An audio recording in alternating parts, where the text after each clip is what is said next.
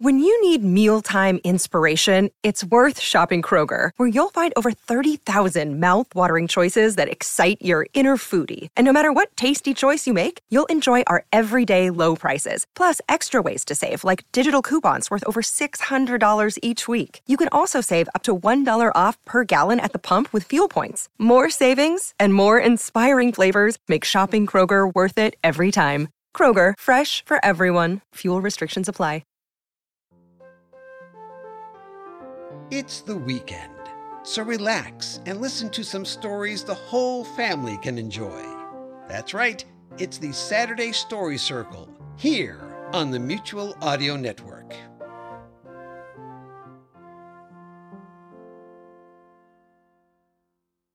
The following audio drama is rated G for general audiences. Chapter 14. 22 minutes later, the front door of the sprawling mansion opened, and a footman tripped his way down the steps in an effort to precede his employer to the door of the limousine. The door was opened for the distracted young man, now nattily reattired, and looking very little the worse for wear for his supposed evening of debauchery the night before. August Fenwick slipped in the door, still reading the banner story of the Morning Chronicle. "Mornin', boss," his driver said cheerfully, as if she hadn't seen him in their secret lair a short time ago. He seemed surprised by the greeting, and Kit started the engine hurriedly to encourage the footman to close the door before her boss dropped the ball altogether. Something must have rattled his cage for him to lose the thread of the whole secret identity routine, even for an instant. A moment later they were on their way down the lane, his composure now returned. "Everything okay?" she asked, expecting an answer in the negative. "Martin Davies was killed last night," he said, indicating the paper in apparent disbelief. "The millionaire?" Kit was surprised. "Was it murder?" "No. An accident, by the look of things. There was a fire. It doesn't really say how it started. Wait." He read silently for a moment. "It says the fire seems to have spilled out from a fireplace and spread. Martin was apparently asleep in a chair nearby." "I'm sorry, boss. You were friends, weren't you?" she asked. "I've known Martin Davies all my life," he said, as if it were the same thing. "You weren't—" "It's been quite a while since there was anyone who knew anything that I would consider important about my life," he said, frowning. "Present company accepted," she said, too softly for him to hear. They rode for a moment in silence. "I can't help but wonder if this is as simple as it appears," he said at last. "We are kind of in the middle of something right now," she said gently, "and investigating his gadabout and trusty driver ain't nearly as easy." He shook his head. "Someone went to a great deal of trouble to try and kill the red panda and the flying squirrel. I still think we should let them think they've succeeded until we have something to go on." "Yes, boss," she nodded. "That being the case—" "That being the case, you wonder if we should really moonlight on another crime?" "If it's a crime, it's a crime," she shrugged. "I'm game for anything. But it'll still be waiting when I've mopped up the floor with whoever tried to drop a building on me, won't it?"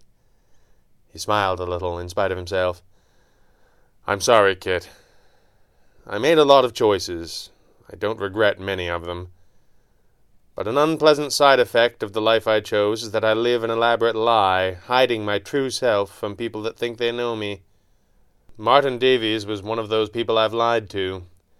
He thought he knew me well. He'd have told you we were old friends. I owe him something." Kit nodded a little as she drove. She understood, perhaps more than anyone else could. "Right then," she said, turning the car. "We stop at the Club Macaw. Maybe something shakes loose." He smiled and looked affectionately at the back of her head until an instant before she looked in the rearview mirror and saw him staring out the side window. 20 minutes later, the powerful engine of the limousine fell silent before a fashionable gentleman's club in the heart of the city.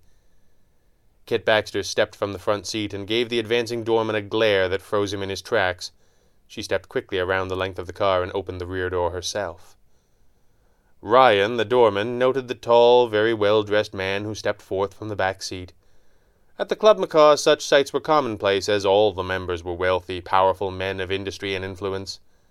But most of them were soft, and some downright foolish. There was something about August Fenwick that always struck Ryan as unique. The cold focus of his eyes, the determined set to his jaw, Even the way he moved past his chauffeur without so much as a glance back at her. Kit Baxter was not the sort of girl most men could help from staring at. He'd been caught more than once himself. Her employer's reaction, or rather the lack of one, was strange. Too strange to be believed, the doorman thought, suppressing the smirk that came with the notion before Fenwick could see it. "Good morning, sir," he said, tugging the brim of his cap, and opened the main door of the club. Fenwick nodded and turned back to his driver.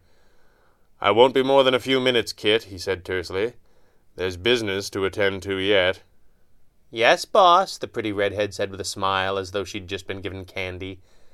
Ryan tried not to shake his head in disgust. Some guys had all the luck. Fenwick brushed past Ryan into the foyer of the club. The thick carpets padded his footsteps as he crossed the open space and into the club's reading room, where he could hear a number of voices. Normally the room might have held 3 or 4 men at this time of day, pursuing the papers in a leisurely fashion, but today there were nearly 20, and the room buzzed with the sort of energy that was normally discouraged in the strongest possible terms.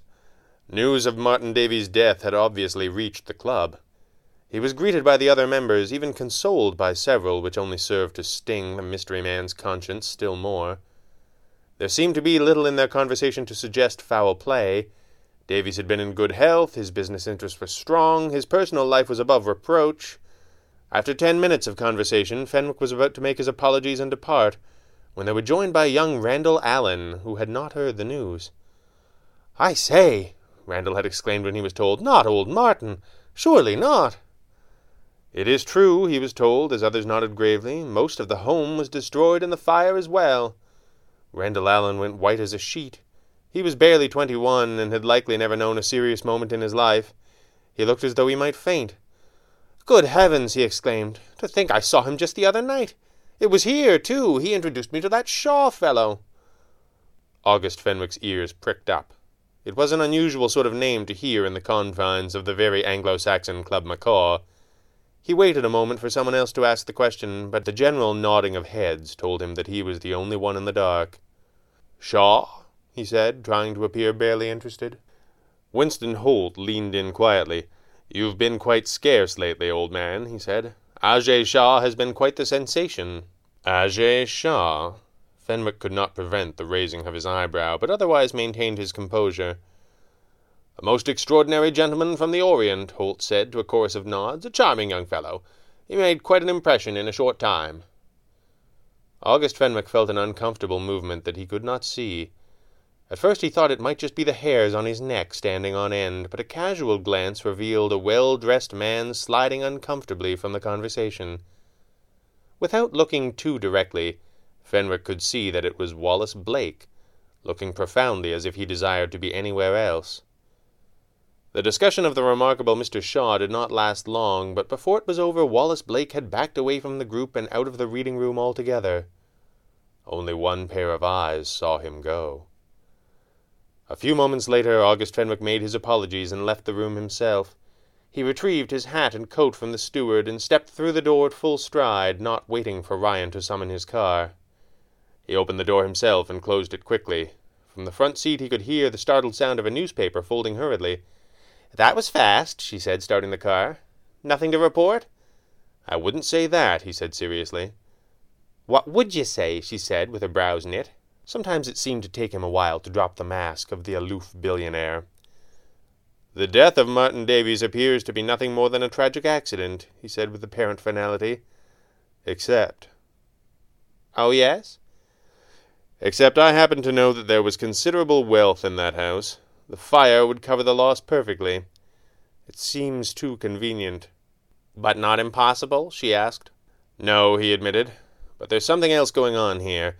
Martin was playing host the other day to a visitor named Ajay Shah. He seems to have made quite an impression." "Ajay Shah," Kit said, her nose wrinkled. "What kind of name is that?" "A very optimistic one," the red panda said, his eyes burning with intensity.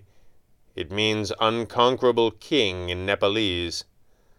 "Nice," she said. "What do we do?" "We've got an appointment at the Don jail," he said, "and I think you're right. We don't have time to mess about without the costumes." "I'll make time," she said quietly. "What's that?" "I said—" "Never mind what I said," she hoped he could not see her, turning bright crimson. What do we do about this Shaw character? I couldn't say for certain. Let's put an agent on him. Let's put 2, for luck, Kit said. Jack Peters at the Chronicle can check to make sure he's legit, and Gregor Sampson can find out if he ain't. That way you and me can focus on the antisocial little twerp that tried to blow us sky high. The Red Panda smiled grimly. It's a good plan. Let's move. The mighty engine roared at her command. Music to my ears, she said.